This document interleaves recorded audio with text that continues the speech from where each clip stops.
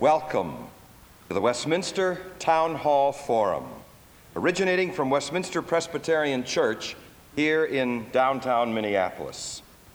I am Donald Meisel, minister with my colleagues to and with this Center City congregation. Today's program marks the 6th full year, the 40th forum, in which we have tried to examine key issues from an ethical perspective, and that with the help of people who are known to care and who know what they're talking about. Now, that's not to suggest that what is said here is beyond challenge, but it does have a way of taking us beyond where we were when we came through the door. Against the background of all of that, I am happy to alert you to the fact that today's speaker is Arthur M. Schlesinger, Jr. He is a 1938 graduate of Harvard College, summa cum laude. He was professor of history at his alma mater from 1954 to 61. He is the recipient of 14 honorary degrees. I have this vision of seeing him wear them all at once, all those hoods. He has held many key positions within government, in education, in the world of politics. He was special assistant to President John F. Kennedy from 1961 to 63.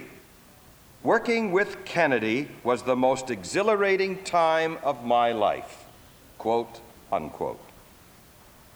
He has come of age, you might say, in the world of books, having, at latest count, authored 21 of them. In 1945, he received the Pulitzer Prize in History for his book, The Age of Jackson. In 1965, he received another Pulitzer, this one in biography for his 1,000 Days, John F. Kennedy in the White House. Since 1966, Mr. Schlesinger has been the Albert Schweitzer Professor of Humanities, the City University of New York. In his Decline of Heroes, our speaker wrote, "If we are to survive, we must have ideas, vision, courage. These things are rarely produced by committees. Everything that matters in our intellectual and moral life begins with an individual confronting his own mind and conscience in a room by himself." Dr. Schlesinger comes to us prepared to share what he has learned in a room by himself, in the world of historical inquiry, in the world of political give and take, what he perceives to be the dynamics of world power. It's a subject that was appropriate several months ago, sir, when we invited you. It is acutely important given the events of recent days. Professor Schlesinger, we welcome you.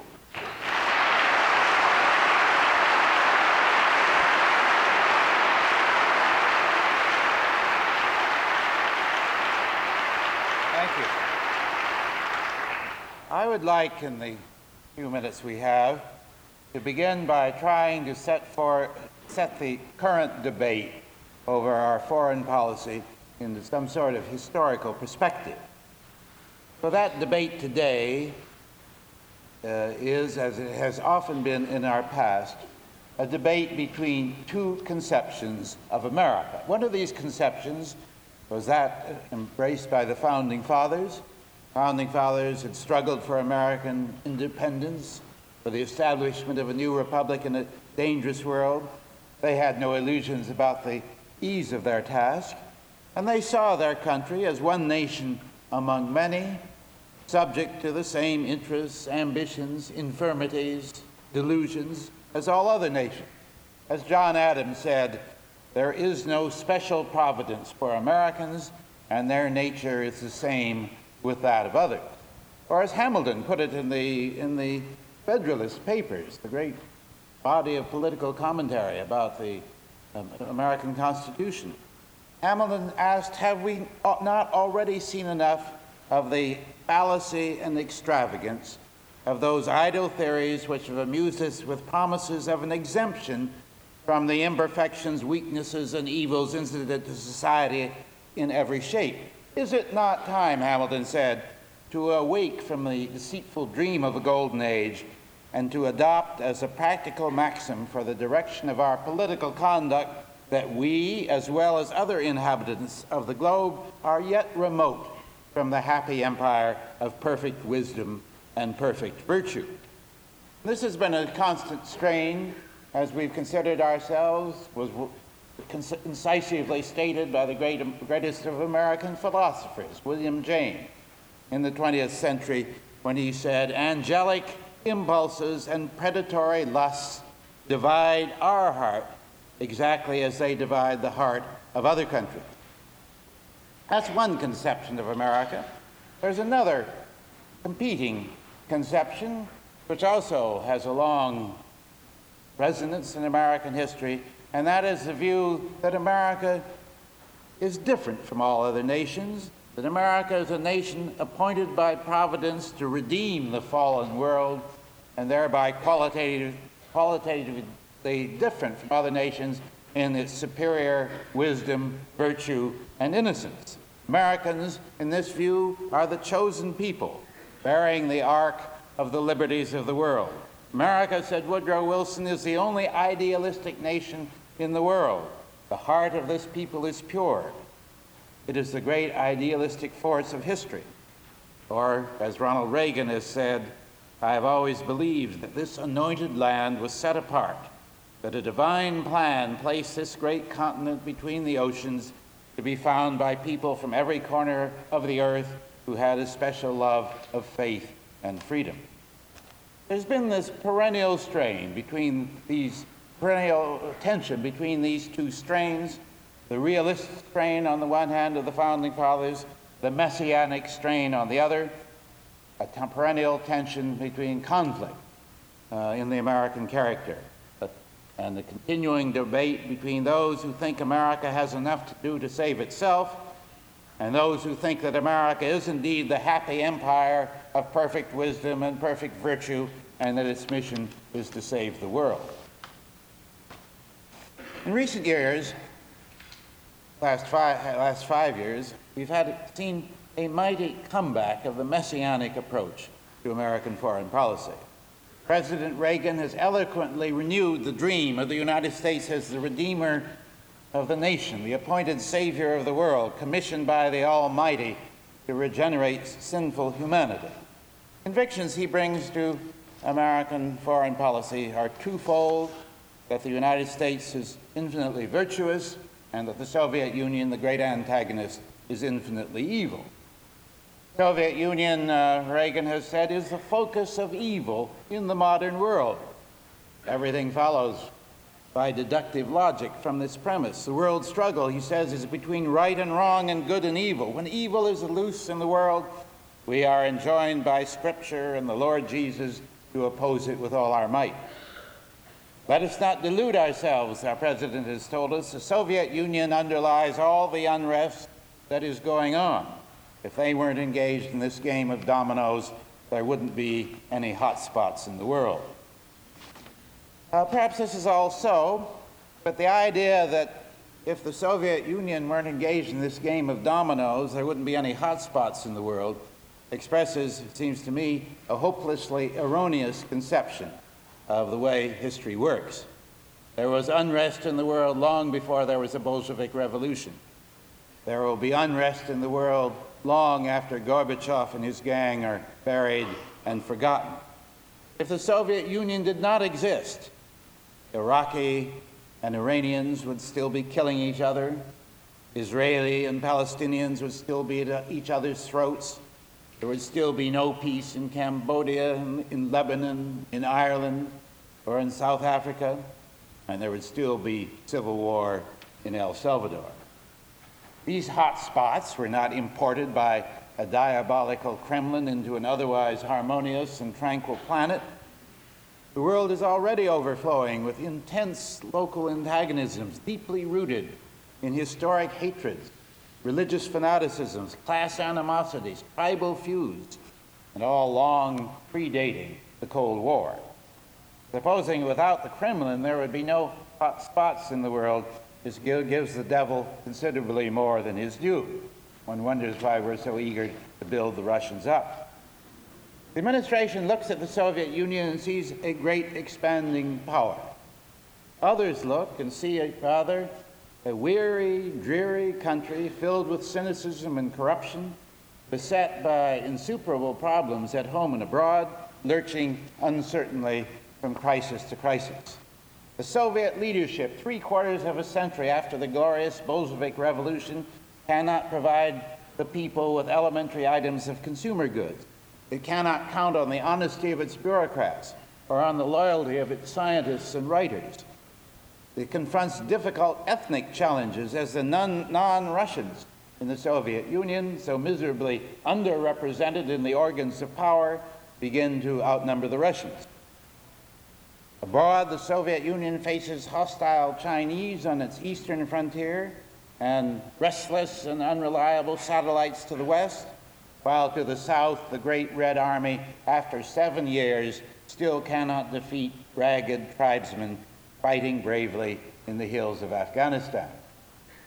I don't want to overdo the picture of weakness. The Soviet Union remains a powerful state with great and cruel capacity to repress consumption, punish dissent, and to build nuclear missiles. But there is enough to the reality of Soviet troubles to lead even the ideologues of American messianism to conceive the Soviet Union as a nation at once so robust that it threatens the world and so frail that a couple of small pushes will shove its ramshackle economy into collapse. The Soviet Union, of course, is far more under the domination of messianic ideologues than the United States. It too sees the enemy as unchanging and unchangeable, a permanently evil empire vitiated through eternity by the original sin of private property. Each regime reads its adversary in the same way and therefore attributes purpose, premeditation, and plan, where less besotted analysts would raise a hand for improvisation, accident, chance, ignorance, negligence, and even, at times, sheer stupidity. We arrive at the predicament excellently described by Henry Kissinger. Superpowers, Kissinger has said, behave like two heavily armed blind men feeling their way around a room, each believing himself in mortal peril from the other, whom he assumes to have perfect vision.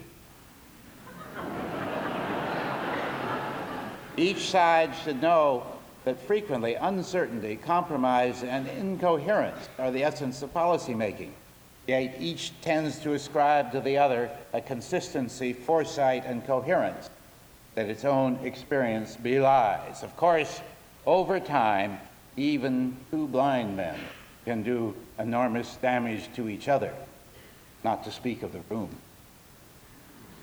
By construing every local mess as a test of global will, the messianic approach raises stakes in situations that cannot be easily controlled and threatens to transmute limited into unlimited conflict. Moreover, messianism, if pursued to the end, excludes coexistence. President Reagan instructs us that we must oppose evil with all our might. How can we compromise with evil without losing our immortal soul? Messianism summons the true believer to a jihad, a crusade of extermination against the infidel. The Holy War has always represented a rather drastic approach to human affairs. It seems singularly unpromising in the epoch of nuclear weapons. And then not only unpromising, but unhelpful, for the American dash into messianism promotes a major Soviet objective, the turning away of Western Europe from the alliance with the United States. It fosters the picture, in the recent words of Jacques Delors, the head of the European Economic Community, of an increasingly ideological and aggressive American administration that carries a Bible in one hand and a revolver in the other. This impression doubtless confirmed by recent words and actions on the part of our government. For President Reagan is setting out on what sounds like a program of world revolution. We must not break faith, he has said, with those who are risking their lives on every continent, from Afghanistan to Nicaragua, to defy Soviet-supported aggression. America, in the President's view, is morally bound to help freedom fighters, as he calls them, in the Third World, whether or not vital American interests are involved. Reagan publicists have elevated this effort into what is now known as the Reagan Doctrine. We Americans have a traditional weakness for doctrine with a capital D, as if declarations by themselves achieve world-shaking results. As Herbert Croly wrote 3/4 of a century ago in The Promise of American Life, the American habit, said Croly, is to proclaim doctrines without considering either the implications, the machinery necessary to carry them out, or the weight of the resulting responsibility. We tried something like the Reagan Doctrine earlier in the Cold War. The Truman Doctrine of 1947 was limited to the containment of Soviet expansion. It did not contemplate the overthrow of existing communist regimes. Such restraint aroused conservative ire in the late 1940s, early 50s. The Republican platform of 1952 denounced the containment policy as negative, futile, and immoral. John Foster Dulles, the more venerable among us may still recall, John Foster Dulles called for a bold new policy of liberation. The mere statement by the United States, Dulles said, that it wants and expects liberation to occur would change in an electrifying way the mood of the captive peoples. The Eisenhower administration came into office with Dulles as Secretary of State and under the pledge to roll back Soviet power. But of course, it did nothing at all in the face of anti-Soviet upheavals in East Germany in 1953 and Hungary in 1956, and talk of liberation and rollback ended for nearly 30 years. The Reagan Doctrine is a revival of Dulles's liberation policy, though one prudently confined thus far to the Third World. But even in the Third World, the Reagan Doctrine will require formidable machinery and will entail grave responsibility. Consider our problems in Central America. Unquestionably, we do face a tough situation. For a century, American business has dominated, developed, and deformed Central America, leaving an explosive contrast between poverty and oligarchy. A generation ago, the Alliance for Progress was set up by President Kennedy to deal with these questions of poverty and oligarchy through programs of economic assistance and social change. But the alliance lost its character and abandoned its concern with social reform after Kennedy's death. When revolution predictably burst out in Central America in the late 1970s, the Messianists rejected the notion of local origins for it and decreed that the Russians were back at their old game of domino. If we don't act to stop Marxism in Central America, the argument now runs, dominoes will topple, and the Soviet Union will establish a bridgehead in the center of the Western Hemisphere. Our credibility would collapse, President Reagan has said, our alliances would crumble, and the safety of our homeland would be in jeopardy. Other views are possible. A Marxist-Leninist Nicaragua would be a problem, though as Senator Fulbright wisely said about Cuba in 1961, it would be a thorn in our side, not a dagger in our heart. The Soviet Union obviously rejoices in our Central American discomfiture. But the administration has never offered a rigorous analysis as to how Moscow can exploit the situation to its strategic benefit. The Russians know they cannot install missile bases in the Western Hemisphere in 1986 any more than they could in 1962. As for economic assistance to Nicaragua, why, in words of no Latin American maxim, why would Moscow fatten a lamb in the jaws of a lion? The Kremlin will do its best to keep the revolutionary pot boiling on a low-cost, low-risk basis, but it will not invest much in the way of arms, money, or prestige because it knows how hopelessly vulnerable such an investment would be. The historian is bound to note that unilateral military action by the United States in Latin America is nearly always a mistake. In the 1980s, the policy we are pursuing today will probably do more to stimulate than to retard the spread of Marxism. If a Marxist Nicaragua, a country with a population of 2.9 million people, or El Salvador, population 4.5 million, is a threat to the hemisphere, these countries would be much more dire threats to Mexico, to Costa Rica, to Panama, to Venezuela, to Colombia, than to the United States. The Latin American nations are a good deal more vulnerable politically, economically, and militarily than the United States. They are closer to the scene and know a good deal more about it, and their leaders are just as determined as the United States is on their behalf to resist the communization of their countries. When the people on the spot don't see the threat as apocalyptically as Washington does, only messianic ideologues can conclude with divine assurance that they are wrong and we are right. A sensible course is surely to work with the Latin Americans who are more threatened than we are, who know the territory far better than we do, and without whose support we cannot gain our objective. The better course is the one they propose, not the militarization of Central America, but its demilitarization with the removal of all foreign military personnel and the cessation of the fighting. In a rebellion, as in a novel, said Alexis de Tocqueville, the most difficult part to invent is the end. One wonders if Reaganites, as they set out under the banner of the Reagan Doctrine on the course of world revolution, ever put to themselves the simple question, what happens next? What happens if cheers from the sidelines and if CIA subsidy are not enough to put our freedom fighters over the top? Now, when we create forces in other lands, as we've created the Contra, wholly owned subsidiary of the CIA, when we exhort them to go into combat, when we arouse their expectations of our support, do we then wash our hands of them if they cannot make it on their own? Of course, we have done that in the past. We have stimulated people and armed them and organized them. We did it in Indonesia in 1958 with the Sumatrans. We did it with the Miao and the Montagnard tribesmen in Vietnam in the 1960s.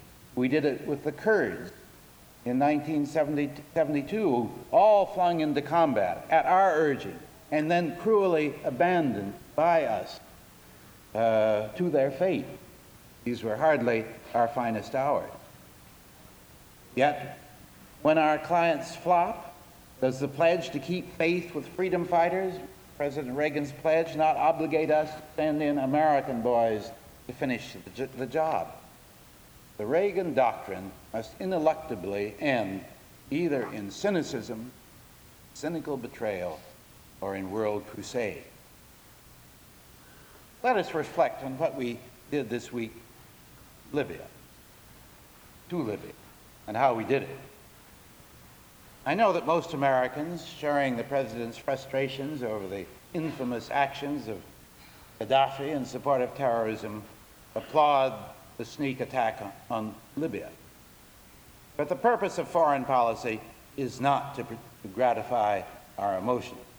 The purpose of foreign policy is to produce real effects in the real world. The issue we must consider when we assess our action in Libya is not the amount of gratification it gives us, but what the results are going to be. We cannot yet know the ultimate outcome. We know that Gaddafi survives and that he will, faced with the death of his daughter, the wounding of his 2 sons, he will undoubtedly strike again. Then the question arises, what happens next? He strikes again. What do? We strike again, try to kill the rest of his family. How long does this go on? The raid on Libya is not going to stop terrorism. It's going to accelerate and intensify terrorism. Moreover,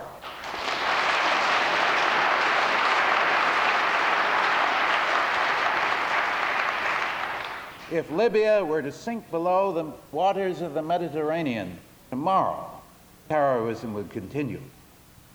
Partly because Syria and Iran have done much more than Libya to nurture and protect terrorists. And they are not touched by anything we're doing in Libya. And they know we're unlikely to do anything to them. And most fundamentally, of course, because the roots of terrorism lie deep in religious and political hatred through the Middle East.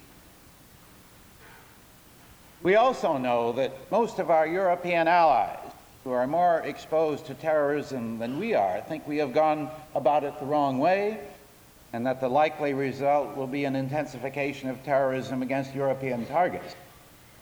Gaddafi might try something in the United States, but he lacks the personnel, the contacts, the safe houses, the facilities to do it here. He has these in Europe.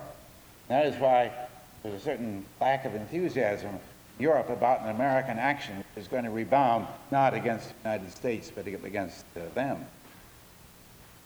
And we can surmise how more and more of the rest of the world is bound to see the United States as a great international bully, bravely knocking off midget states that arouse our displeasure, and doing it, as in Grenada and in Libya, through the device of sneak attacks.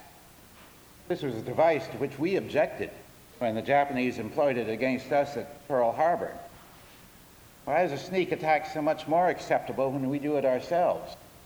At least the Japanese were picking on someone their own size. There is a Hollywood quality, it seems to me, about the bellicosity of the Reagan administration, as if war were not a grim reality to them, but rather a cinematic exercise where after the day's shooting you go home, have a swim and a drink, and life goes on.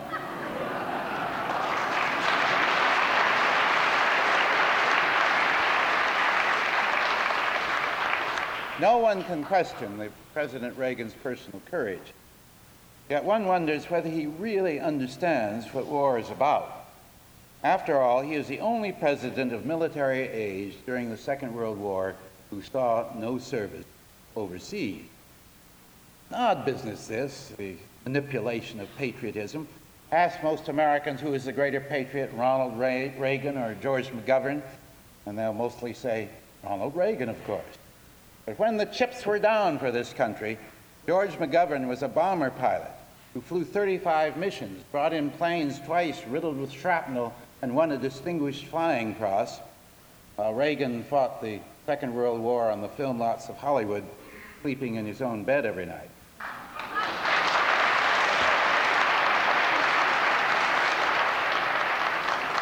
This example has infected his administration.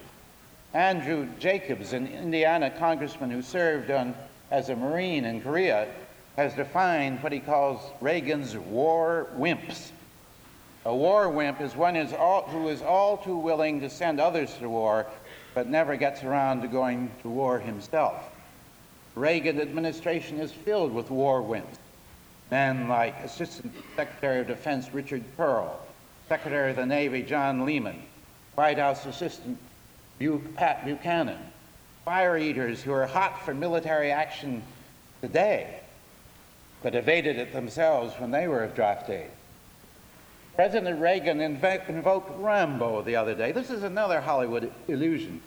Sylvester Stallone, so fearless on the screen, was an athletic coach at a girls' school in Switzerland during those grim days when other stalwart young Americans of his age were dying in Vietnam. There's something ultimately unattractive about the brand of patriotism that consists of sending young men into combat to kill and die after you have avoided combat yourself. If the Reagan doctrine ends in Rambo-like crusading, what happens to the United States itself? Will the American people tolerate the commitment of our sons and husbands to costly and mysterious Third World wars, remote from direct American interests? What happens to the American Constitution process? The idea that the United States is the guardian of freedom everywhere on the planet, that it must be forever ready to intervene unilaterally in the affairs of other states and to dispatch armed forces at will to the ends of the world, this idea calls for an unprecedented concentration of authority, secrecy, and discretion in the presidency. It is a policy that will devour constitutional limitations and reduce Congress to impotence. After all, the Constitution, look it up, Article 1, Section 8, gives Congress the exclusive power to declare war. But the Reagan administration has arrogated to itself the power to launch sneak attacks on small nations, Grenada yesterday, Libya today, God knows where tomorrow, without any form of congressional authorization or even consultation. Of course, the president claims the authority of self-defense, but self-defense is an infinitely elastic doctrine. By self-defense, the founding fathers in the Constitutional Convention meant the need to repel sudden invasions. But we now stretch the doctrine of self-defense to cover anything we want. Nor is this a new issue in American history.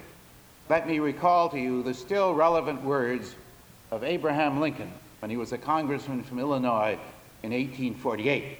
And his law partner wrote him a letter saying that the self-defense was a perfect justification for unilateral action by the president, which Lincoln replied, "Allow the president to invade a neighboring nation whenever he shall deem it necessary to repel an invasion, and you allow him to do so, therefore, whenever he may choose to say he deems it necessary for such purpose. And you allow him that," said Lincoln, "you allow him to make war at pleasure. Study to see if you can fix any limit to his power in this respect. If today," Lincoln continued, "he should choose to say he thinks it necessary to invade Canada to prevent the British from invading us, how could you stop him? You may say to him, 'I see no probability of the British invading us,' but he will say to you, 'Be silent. I see it. You don't.'" The provision of the Constitution, said Lincoln, giving the war-making power to Congress was dictated by the following reasons. Kings had always been involving and impoverishing their people in wars. This, the Constitutional Convention understood to be the most oppressive of all kingly oppressions, and they resolved to so frame the Constitution that no one man should hold the power of bringing this oppression upon us. But your view, said Lincoln, places our president where kings have always stood. And this is the view the Reagan doctrine carries with it, the revival of the imperial presidency, where one man, contrary to the provisions of the Constitution, the intentions of the founding fathers, commands, controls the power to commit America to war. Carried very far, the Reagan doctrine would involve the United States' endless foreign exertion, chronic warfare, burgeoning expense, and the militarization of American life. If America, as John Quincy Adams presciently said long ago, if America were to become involved in all the wars of interest and intrigue, of individual avarice, envy, and ambition, which assume the colors and usurp the standard of freedom, then, Adams said, the fundamental maxims of her policy would insensibly change from liberty to force. She might become the dictator of the world. America would no longer be the ruler of her own spirit. I think this messianic ideology is in the end out of character for America. Dogma does the Republic grievous damage, above all in foreign affairs.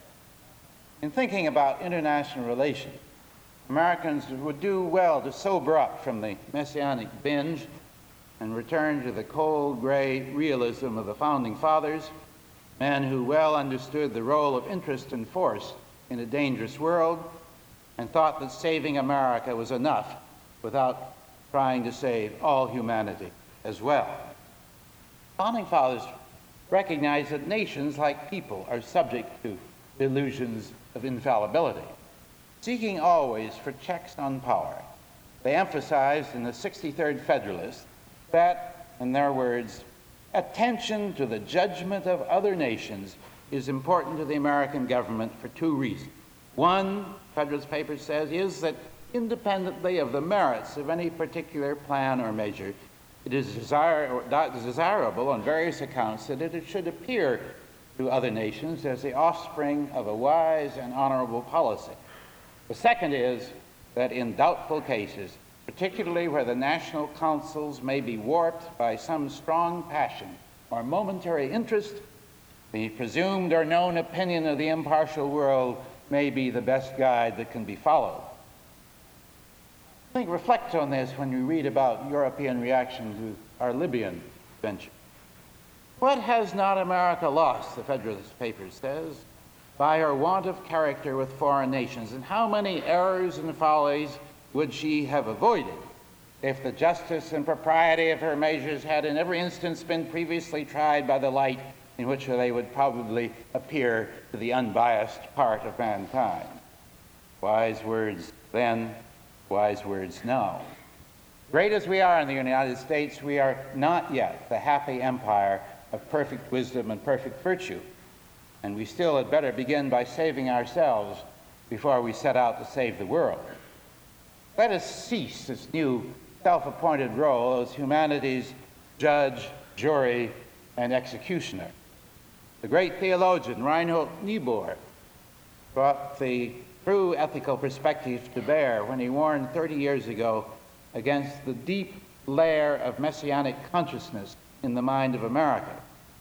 Nations, Niebuhr said, as individuals who are completely innocent in their own esteem, are insufferable in their human contact. Nations must never forget, Reinhold Niebuhr said, the depth of evil to which individuals and communities may sink when they try to play the role of God in history. We must remember that when the United States has really exerted leadership in the world, it has done so not by throwing our weight around, playing the bully on the block, launching sneak attacks on small countries, and telling our friends and allies that we know better than they do what their own interests are. Historically, the United States has exerted influence in the world when leaders like Woodrow Wilson, Franklin Roosevelt, John Kennedy have set forth a vision and a hope that appeal to plain people in every continent. We have succeeded not through the force of our arms, but through the splendor of our ideal. It is time to leave off this new role of braggart and bully, to return to our democratic and humane ideals, to our best traditions, and to our best self. Thank you.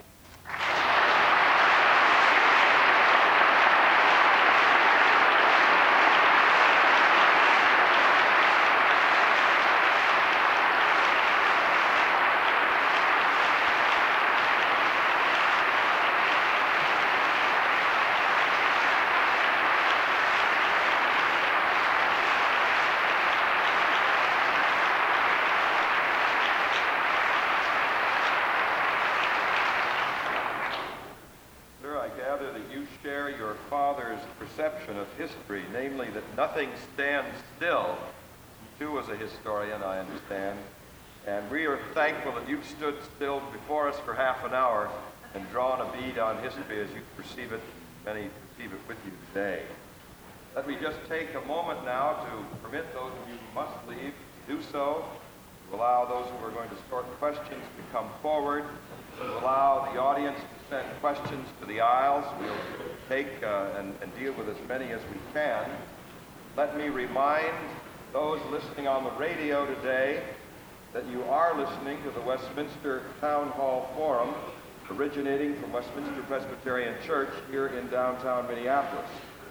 Our speaker today has been and is Professor Arthur M. Schlesinger, Jr., Albert Schweitzer Professor of Humanities at the City University of New York, and his timely topic, the dynamics of world power. I'm Donald Meisel, minister here and moderator of the forum. We have no official co-sponsor today in the form of a corporation or a foundation, but it does give me an opportunity to say thank you to all of you who gifts, large, medium, and small, help make these forums happen. What you provide matters. Sir, I wonder if you'd return to the podium, and while the other questions are being sorted, let me pose one or two that I've prepared. President Kennedy, you quoted him as saying, or asking, why, when America was a young nation of 4 million people, did we have so many abler people than we have today? I'd be interested in your response to that, his and yours. Perhaps the same, perhaps it is. It's a question that continues to puzzle historians, and it is when you look back at the Constitutional Convention and the kind of leadership we had in the United States in the first 2 decades of our existence, it is a puzzling thing. One thing may have been that there were so few outlets for leadership. This was at a time when business had not assumed the importance of the economy that it did later, and when public service, when people of ability, therefore, were more tempted to enter law, public service, than they were when moral alternatives are open to them at a later time. This is a comment of yours that I'd like to hear you elaborate on. History shows, too, that when a society in flight from hero worship decides to do without great men at all, it gets into troubles of its own. I'd like to hear you talk a bit about heroes and their the pluses and the minuses, say. Well, I think that hero worship can go too far, because no human being is infallible, and one can never safely repose total trust in any individual or indeed in any institution. But I think the heroes do play a role for us all as embodying possibilities, embodying ideals, and thereby Emerson said we must have great men so that we can have greater men. Heroes do represent to us what human beings are capable of, as the greatest of them all, Jesus Christ, did. That is why, though say capitulation to heroes is always at stake, the notion rejection of them causes its own problem. Thank you. This is the first question from the audience itself. I'll raise my voice a little bit. I gather that the mic for this room is not live. How do you explain the fact that 77% of Americans have reported that they are in favor of President Reagan's decision about Libya? Well, I think it's predictable that this should be so. The American tendency, and it's probably a healthy one, is always to rally around the flag in times of military action. I can remember when, after the 25 years ago, was the day of the Bay of Pigs, celebrated and deplorable episode in American history, which I had some involvement. And I remember a few days after the Bay of Pigs, going into President Kennedy's office, and he threw over with a look of disgust in his face a new Gallup poll. He said, take a look at that. And the Gallup poll showed that his popularity had risen sharply after the Bay of Pigs. He said, look at that. He said, the worse we do, the more popular we get.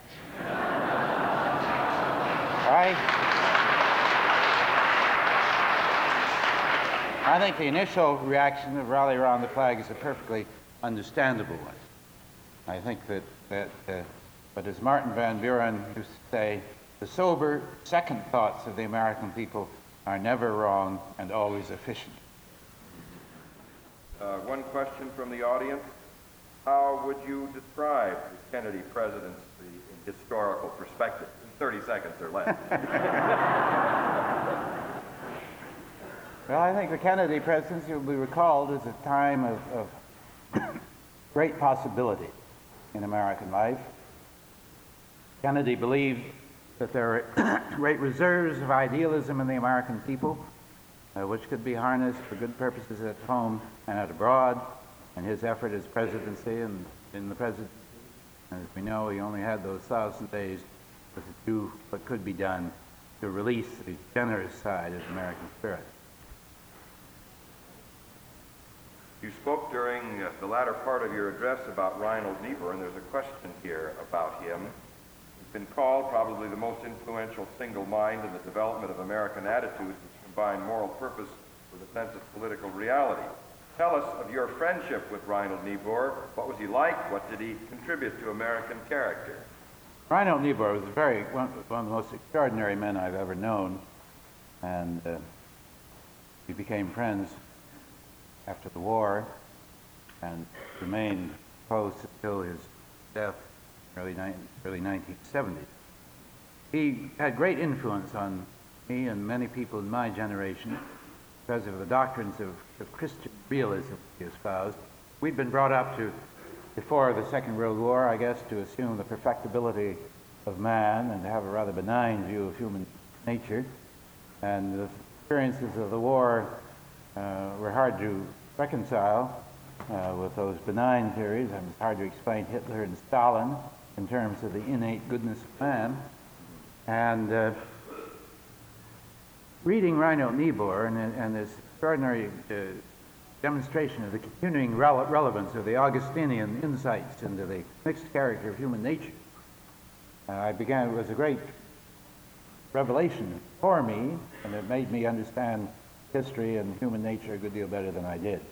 At the same time, Reinhold Niebuhr never permitted his awareness of human frailty and of the human capacity for evil to sever the nerve of action. He felt you had to act on the best evidence you have for the things considered best, and he maintained that delicate balance between the sense of the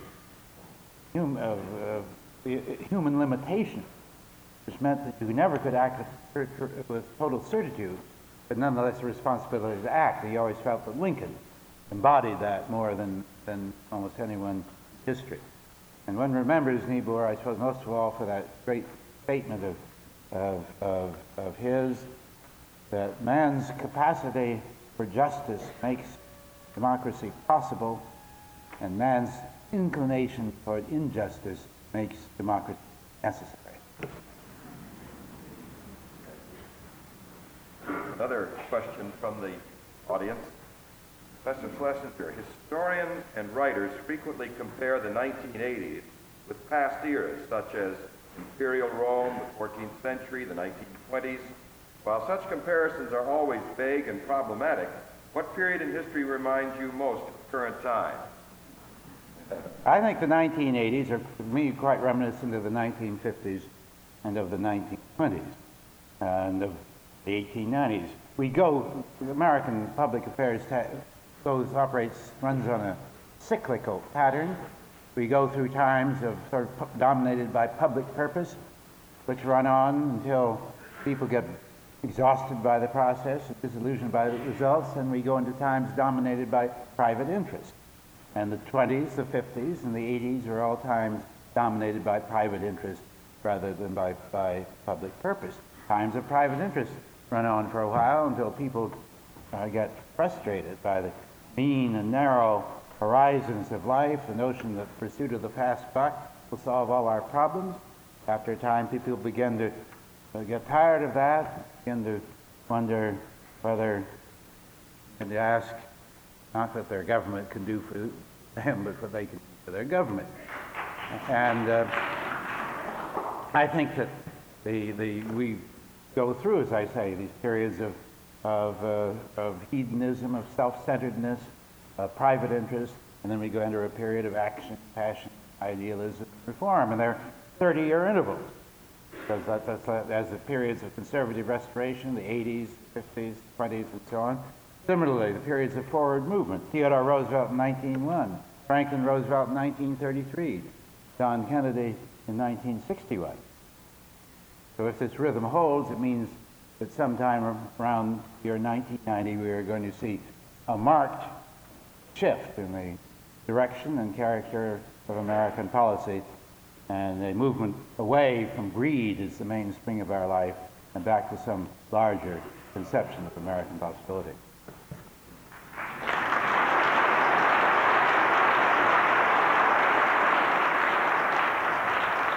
What you've just said feeds into a question that's come forward. The political power of conservatives seems to be diminishing. Is there a new liberalism on the horizon, and what will it look like? Well, I for the reasons just set forth, I think that the cyclical pattern, and the cyclical pattern is, as I say, a 30-year cycle, which is obviously a generational cycle. People are formed politically, more or less, by the ideals that are dominant at the time when they come to political consciousness. Thus, the generation whose ideals were set by Theodore Roosevelt and Woodrow Wilson, the young people of that time, like Franklin Roosevelt, Eleanor Roosevelt, Harry Truman, had their ideals formed in that way. And then when they reached their maturity, they produced the New Deal and the Fair Deal, and a new generation came to political consciousness at a time when Franklin Roosevelt was setting the ideals of the nation. People like John Kennedy and Lyndon Johnson.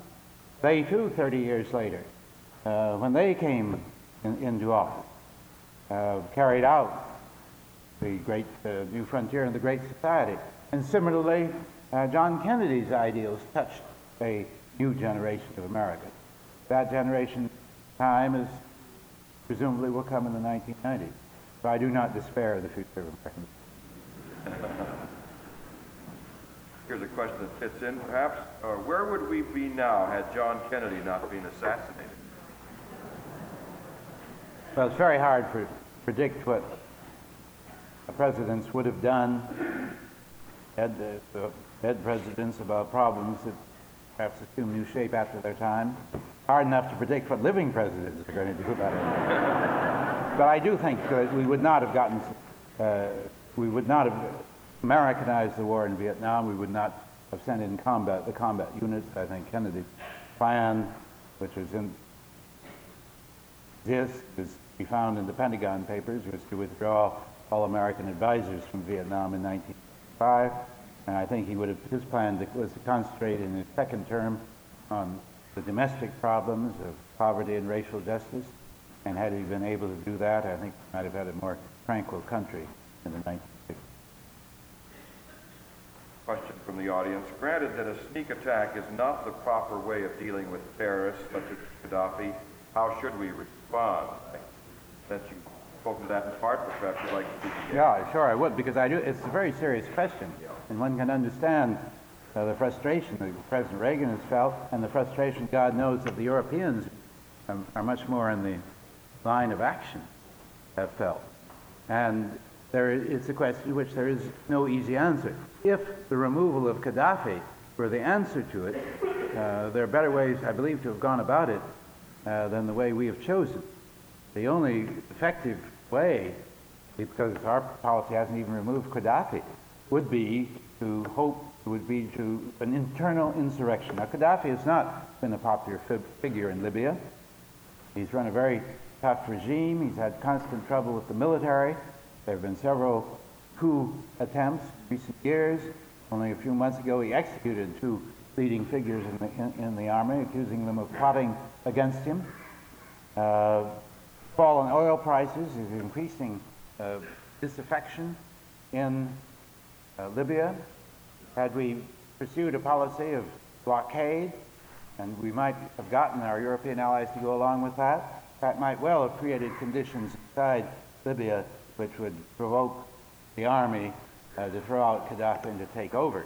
But the one thing we know about aerial bombing, and it's been our invariable historical experience, it was true in the Second World War, it was true in Vietnam, is that bombing solidifies a population behind its government. We always suppose that to bomb, Lyndon Johnson always tell you, bomb the people North Vietnam enough and they'll cry uncle. And Hitler believed you bomb London enough and they'll cry uncle. But we believe some of our Air Force people bombed Germany enough, and they'll cry on. But what bombing does is make people, on the one hand, mad as hell against state, on the other hand, more dependent on the government for the services and so on, which are going to keep them alive. So that we have no doubt solidified Libyan opinion behind Gaddafi, just as we solidified the Arab world, most of whom dislike and distrust Gaddafi, behind it.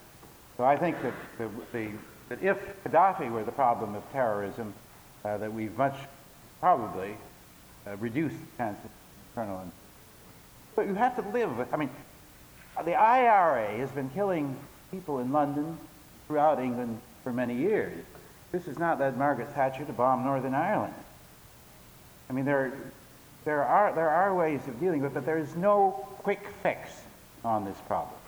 And there's no, Israel made this advance into Lebanon. It was going to do a once and for all job in Lebanon and wreck the PLO and terrorism.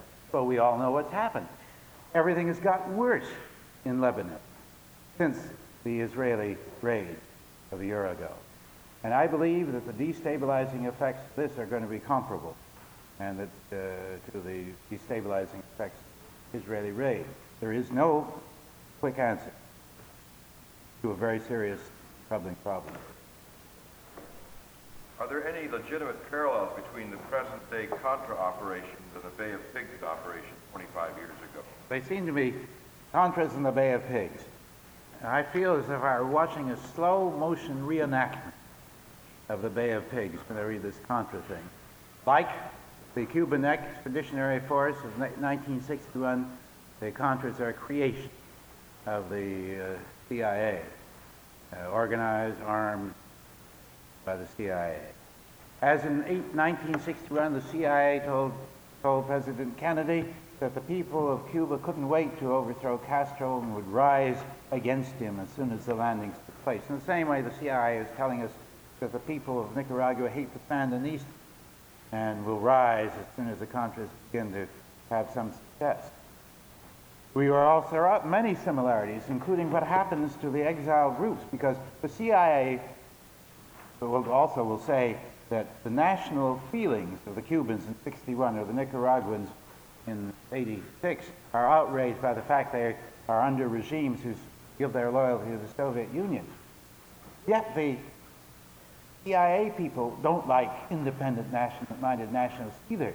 They don't want, in the Cuban case, they discriminated against the leaders, the anti-Castro leaders, who wouldn't take CIA orders. They're doing the same thing here. People like Eden Pastor and Edgar Camaro, who are anti-Sandinista leaders, have been cut out by the CIA because they're too troublesome. They have ideas of their own. The CIA doesn't want leaders in there, it wants agents. And any crowd that comes back and triumphs as a result of the CIA isn't going to be very popular in its homeland. I think the parallels between it was bad enough to do the Bay of Pigs in the first place, but to repeat it 25 years later is inexcusable.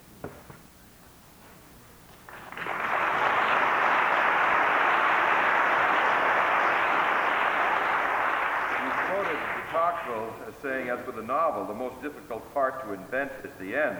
I don't know that it's difficult, but it's frustrating to come to the end of this session because there's so much more we'd like to ask and to hear you respond. Just in closing, I would beg you to say whether you're hopeful or pessimistic or both about our future as a nation and the world community. Well, I had to cut out a lot of what I was originally going to say about the supreme question of all, which is, of course, nuclear control of nuclear weapons, because if we don't do that, we aren't going to have a future. But I would say that in general, I'm a short-term pessimist, long-term optimist.